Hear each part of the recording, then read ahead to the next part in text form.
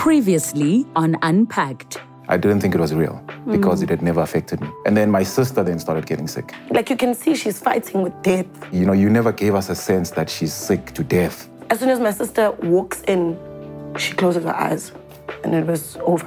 They called us and said, indeed, it's confirmed that the cause of death was related to COVID. My life just shattered on that day. Nonhle Mgwaba and Zagiti Khoza have both lost their loved ones to COVID. This is part 2 of their stories. Let's unpack.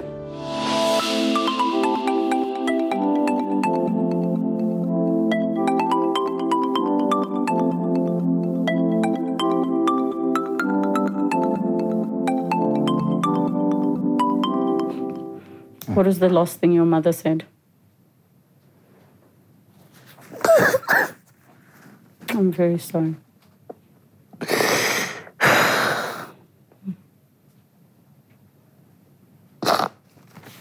She said she's going to be okay.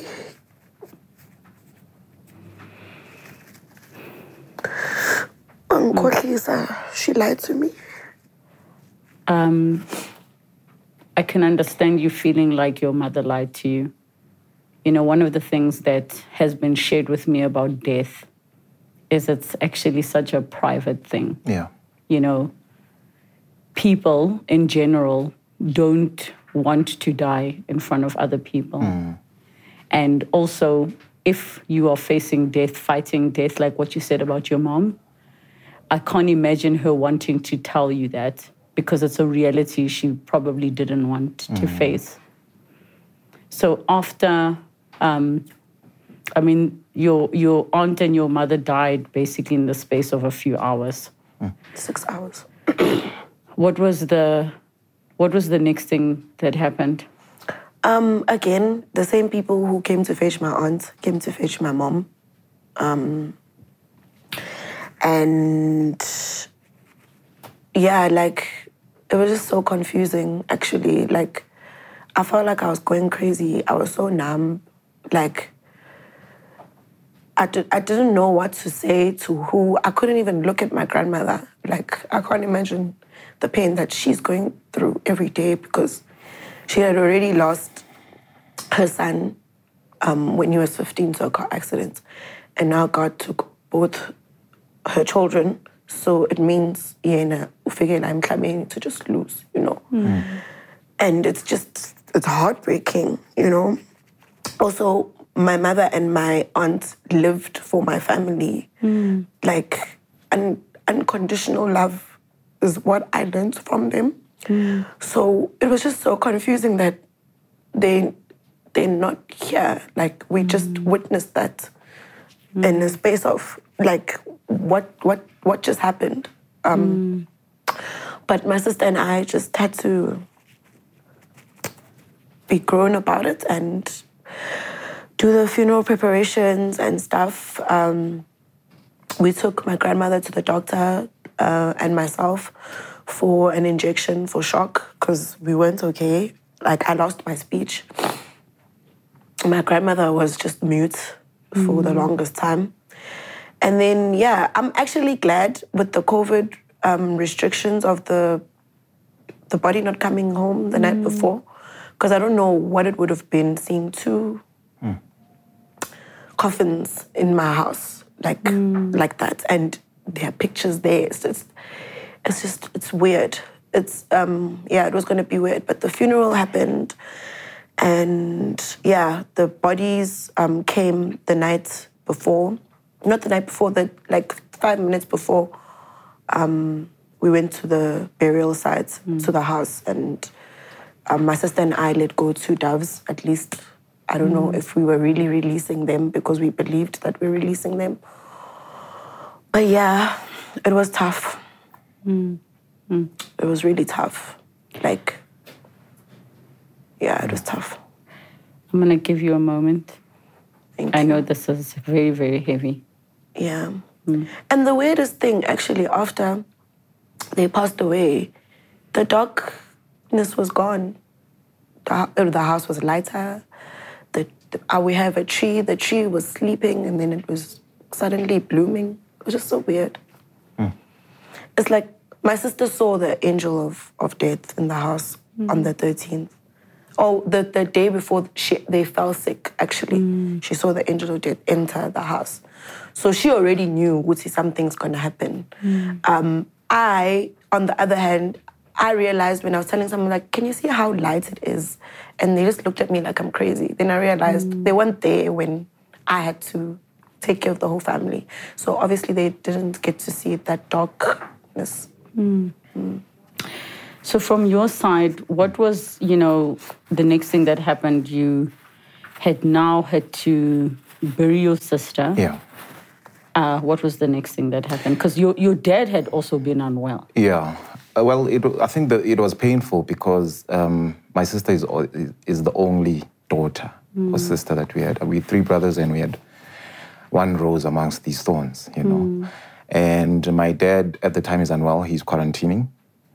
And he's at home. He's at home. And we had the funeral at home. So on the day of the funeral, he hears everything, but he cannot be part of everything.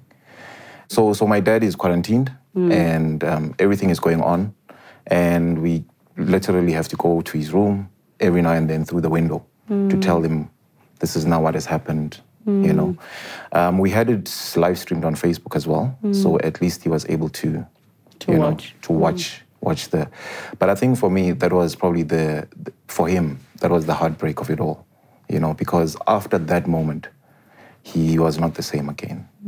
He was not the same, and yeah, we had the funeral, and the body came right at the end of the funeral. We went, and we buried her. I'd always seen the videos when COVID started of these guys in the white suits spraying the coffin, and I thought, this is so crazy. But I never thought it's something that would actually happen. And, sitting there and watching it. And my sister is the one that's in the coffin. It was extremely painful. But yeah, we had the funeral and we thought that's the end of it. And I want to probably just touch on what Mandla touched about the darkness. There was a darkness that I cannot explain. It is a darkness that seems like there is no light. In fact, it's an anxiety, that just builds up. And I still have that thing even now, because you are just in a state of fear to say, what's next? Who's going to die next?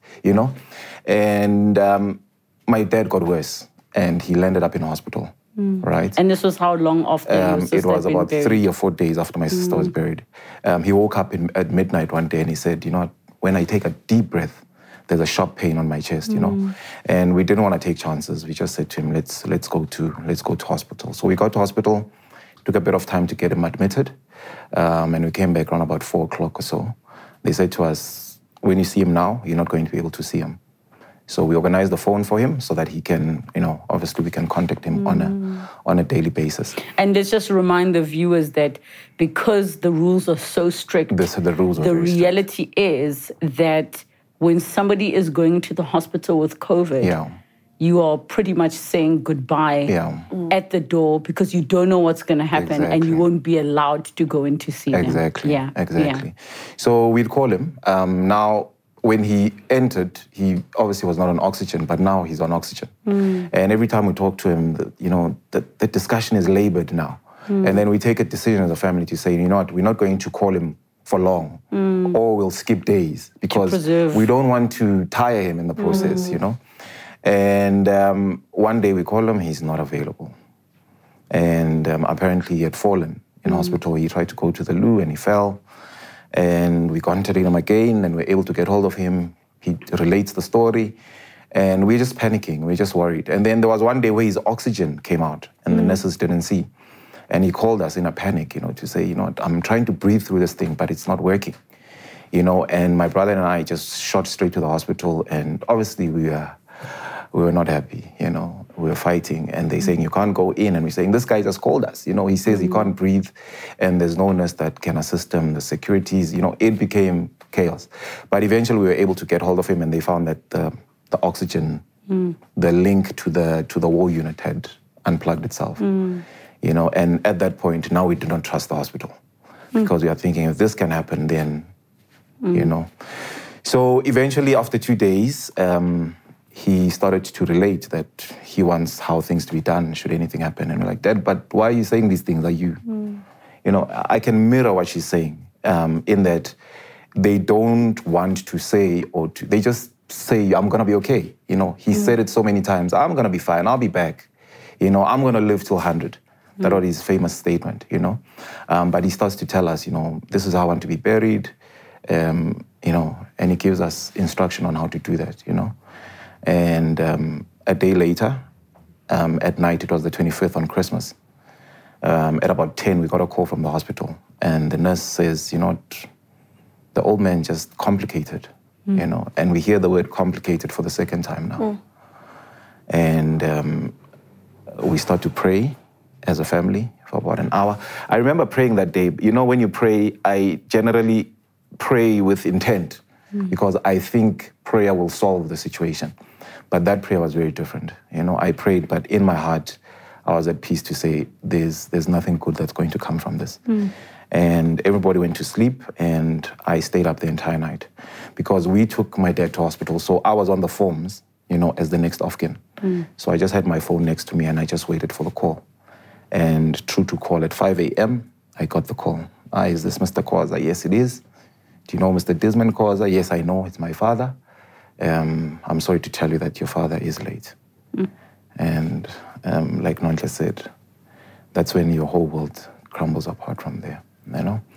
So it was a weekend when he passed away, so we couldn't obviously do the funeral things and the preparation. So we went on the Monday, and we were able to view the body. It was quite strange because he passed away from COVID, but they allowed us to actually see him, you know, not through a partition, you know, but yeah, it was painful. It was painful. And we, you know, for the second time in 1 month, we identified a second body. And then we went into the process of organizing for the funeral, you know. It was almost like my sister's funeral was a session for us to prepare for another, you know. So the second funeral went actually smoother than the first one because we knew what to do, what to expect, you know. But I think the most painful thing for us is the grieving part. We haven't grieved, you know. I always put this thing out of my mind. I try not to think about it as much as I possibly can. Sometimes I wish, you know, I could enter into, you know, the stage where I can just cry my heart out, you know. But it seems as though when I try that, I just go into a state of depression. So you know, my coping mechanism is just to keep the thoughts of their passing out of my mind and just try to live as it's so heavy. It's very heavy. I think it's because it's also two people. Yeah. So I haven't started grieving for my aunt at all. Like I'm actually even not talking to them in a sense. And everybody else around me is dreaming about them, but I'm not. And I'm just like, it's fine. I must just allow myself to be angry until yeah. So I understand what you're saying. Are you still angry? I'm extremely angry. Extremely angry. And maybe the strangest part is I don't know who I'm angry at, you know. You want to be angry at God, but we are religious people, so, you know, the Bible seems to tell us that these things are normal, you know, in the life that we live. Death is part of everyday life, so, you know, I don't know who to be angry with, you know. But the other thing about death is it always wants something to blame, you know. So I'm thinking, could hospitals be killing people? You know, and those, I don't know if Nonhle has the same thing. People actually start to tell you that, you know, to say that, why is it that when people go to hospitals, they never come out, you know? And you actually start to have that thing to say, what if people are being killed there? And you try to, you know, channel your anger to that. But I think what she said is so key to say, sometimes it is people's time to go, you know? My sister... Well, look, you just mentioned God, and I wanted to say... our relationships with God are complicated. They are. And if you need to direct your anger to God, I think allow yourself to do that. If especially if it's going to give you an opportunity to start to journey through the grief process. That's true. Anger is one of the stages. And I think it's fair to also be angry at the person that's gone to say, why did you leave? You know, it might sound unfair or irrational, but I'm just trying to say, I hope you both give yourselves the opportunity and the space to feel your feelings without invalidating them, because you should not be angry at God, or you should not be angry at your father, angry at your sister, angry at your mother, angry at your aunt, which I can sense from what you said about your mom, that she said, I'm going to be fine. And she wasn't fine. And that's the complicated process of grief. Do you think it's harder for you to process, feel, express, cry because of the expectations of men in society? Do you think that plays a role for you? Yeah, it does. It does. I think you expected to be strong as a man, you know. And I said this to people that also come to bring bereavement, you know. People kind of sit there and they're like, oh, the mother lost a husband and a daughter. And everyone wants to talk to the mother, because in their minds, the mother or my mother would have lost the most. And I say, but you can't look at it that way. You know, there's a daughter who's lost a mother and a grandfather. The grandfather was like a father to her. There are sons that have lost a sister, you know. So our grief is different. So when you come to bereave, just bereave, you know, come and comfort us. You know, there's nobody that is feeling pain more than we are all just going through pain. It may be different degrees of it that can never be understood, but nonetheless, it's all pain. And I don't know, you know, maybe non-clears. For me, I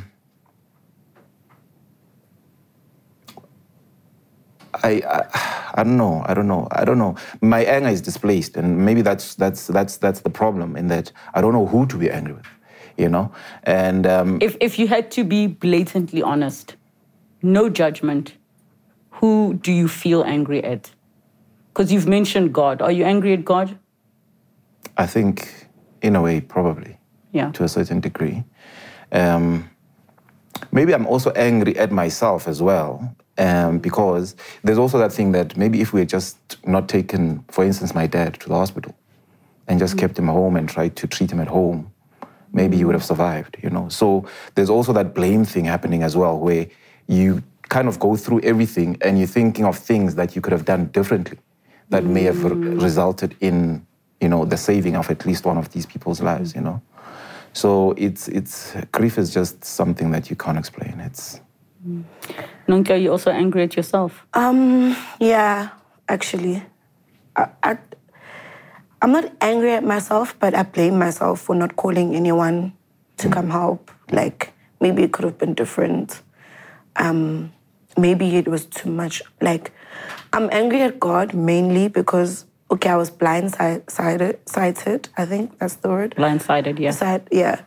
Because why didn't I think of it at the time? You know, like, why wasn't he there? Like, I felt like he wasn't there. So I haven't said a word to him in this year. Sure. I think the most difficult part of the conversation we're having is, and even then, it wouldn't matter how much time has passed, because some people get frozen in time. That's true. But for the both of you, it's quite raw, it's quite fresh. And I think it was important for us to share for viewers that there is another dynamic that comes into play when the death is a COVID death. Did you find, and let me start with you, did you find that before they died, they seemed to get better? Because there's that thing that happens sometimes when a person is very unwell, where before they die, they seem fine. So you have this hope that, okay, they're getting better. And then when they do pass on, it hits you like a ton of bricks. Did you find that? My sister was just one way down. But my dad, that's what happened with him. So I think a week before he was admitted, he actually, because he was now bedridden, but the week before he went to hospital, he started to walk again. you know. And I remember one day he was feeling so well, he actually walked out the house. You know, he was walking like a little newborn baby, but nonetheless, you know, he was, and we sat with him outside and we spoke, and I was so happy. I was like, no, he's out of the red, you know. And then a week later, the opposite started to happen. Yeah, so, yeah, you're right. Did you find that to be the case? I think with me, I didn't expect anybody to pass away. But I think at the back of my head, I had it. So I just acted like I can't see what's happening. So I was lying to myself as well for the longest of time. And when I saw my mom driving herself to the doctor on the on the 13th, I was like, okay, yeah, she's gonna be fine. But I was worried at the back of my head. I'm thinking, this whole 10 days, she hasn't been eating right. She probably takes her meds once in a while, because if obviously you take meds on an empty stomach, you vomit them. So I was like, okay, maybe she's gonna be fine, you know? And after my aunt had passed away, she was calling everyone. Like, she literally called the whole world to tell them that her sister passed away. And I had to hide her phone now, because the more she keeps on saying it, the more her brain is realizing what just happened. And now she started losing her breath. I'm like, hey, can you just give me that phone? And then I'm thinking, I'm taking this phone forever, ne? But I didn't say it out loud. I just thought it in my head. See, this phone is not going to go back to Mnika's wire, because... So I prepared myself. Even the hour before, even when everything was happening, I was prepared. But still, it still felt like my world is crumbling. Like, it's just... I don't know, it's just weird. Like, I can't even explain it. But yeah, I did have a bit of hope. But 80% of me knew, Wuti, I'm losing both of them. 20% was just hopeful. How is your mom and your brothers, how are they doing now? Well, every day has its challenges. So I moved back home, so that obviously my sister moved out. So it was going to be my mom and my sister's daughter. So my wife and my daughter decided we'd move back home just for a year, so that we can actually help mom to cope, you know. It's been tough, you know. I think for her being, she's a very strong person, always carrying the family, you know. But I remember one night that always, you know, it clicks on my mind. She thought I'd gone. So I was in the main house. So she thought I'd left and gone out. And I started to hear someone sobbing, you know, sobbing. And then started to become louder. And then she was wailing at some point. So I stood up and I went into a room. And, you know, obviously she was shocked and also a bit embarrassed. And that's where I realized that, you know, she's going through a lot. She didn't just lose her husband and the sister. She also lost her daughter. She also lost her sister in April. So it was not COVID related, you know. But in 1 year, she lost 3 people that were dear to her. My brothers, they're not okay. I don't want to lie to you. They're not okay. And it goes back to the, you know, patriarchal thing as men, you know, intervention to see people, you know, they haven't been, you know, open to that route as yet, but they're not okay. They're struggling. And I speak to their girlfriend, and one is married, his wife, and they keep telling me the same thing, that ever since December of 2020, they are not okay, you know. So I think it's a step-by-step process, but eventually I think we'll get there. We'll get there. Minke, how's your grandmother doing? I don't know, actually.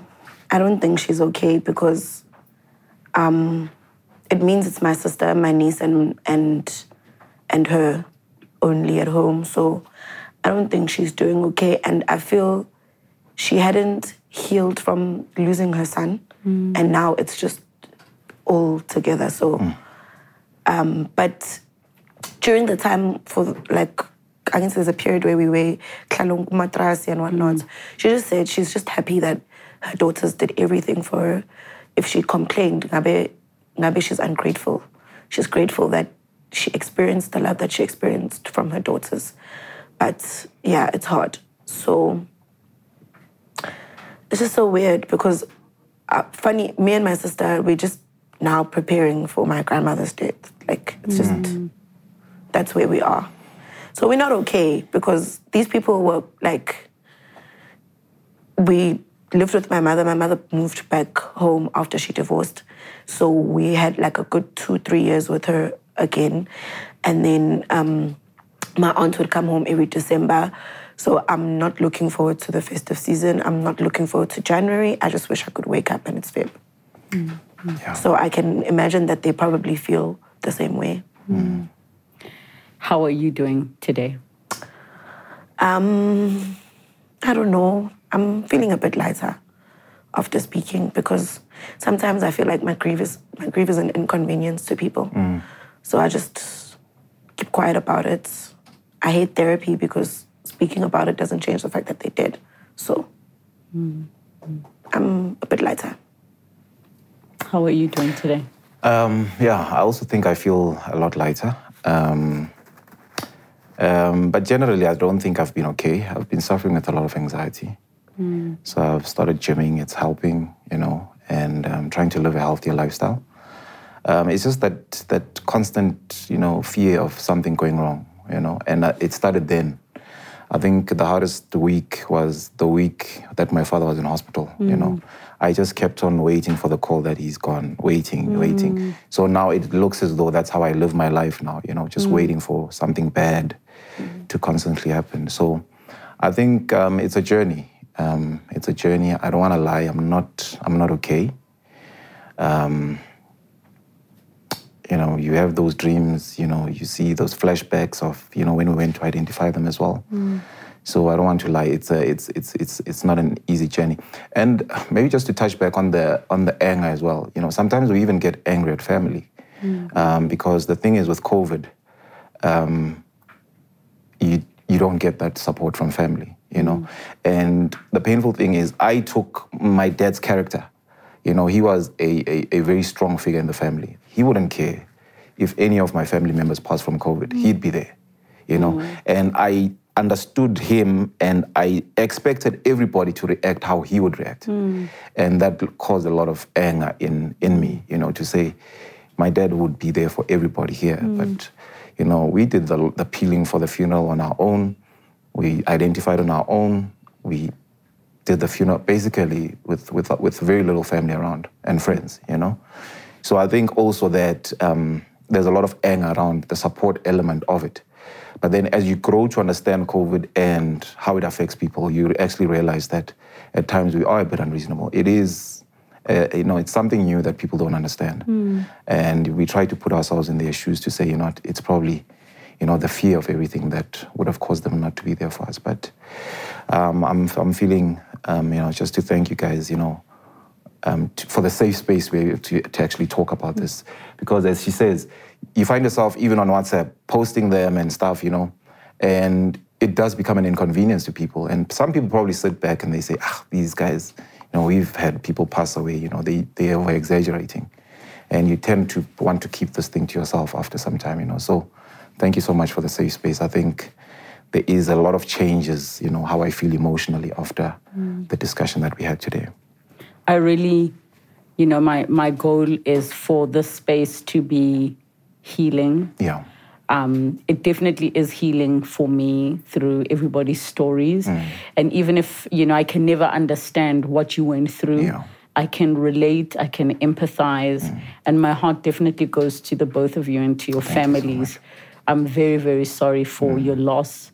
Sincere condolences. I hope you're able to hold space for yourselves to grieve the way that you need to outside of what anybody might say. I hope you give yourselves the time. I hope you allow yourselves to feel what you need to feel without judging yourselves. I hope you're able to do that. But thank you for coming to share the reality of losing loved ones to COVID. It has a different dynamic to just, death by natural causes or anything else. So thank you so much. I really appreciate it. It's a pleasure. Maybe if I can just add, my mom turned 70 on Tuesday. So today we're actually having a 70th birthday for her. I think it was important for us December is such a dark period for us, after losing 2 people last year, just to bring something light into the family, So I'm going to encourage you to watch the show and this episode as well. I just wanted to wish her a happy birthday, ask her to be strong, and that we truly love her for being, the pillar of support that she's been to the family. So yeah, thank you so much. You both come from strong women. You've got your grandmother, you've got your mother. Yeah. And love and light and strength to the both of them. Thank you so much. Thank you. #Unpacked with Relebogile. Loss in itself is such a heavy burden to carry. Now add the element of COVID and it is complicated. So many of you have been living around COVID and with COVID, but somehow it finds a way to blindside us. So I send love and light to those of you that have lost loved ones to COVID. This episode, we think of all of you. Thank you so much. Have a good night. Next time on Unpacked. I never thought people would be so cruel. I wanted to tell my parents so bad, be like, something is going on. With young people, there's a certain level of ignorance. I just don't understand why you should be mean to the next person because they are different. Was there a point before you being in the hospital that you had actively tried to take your own life? Many times, many times.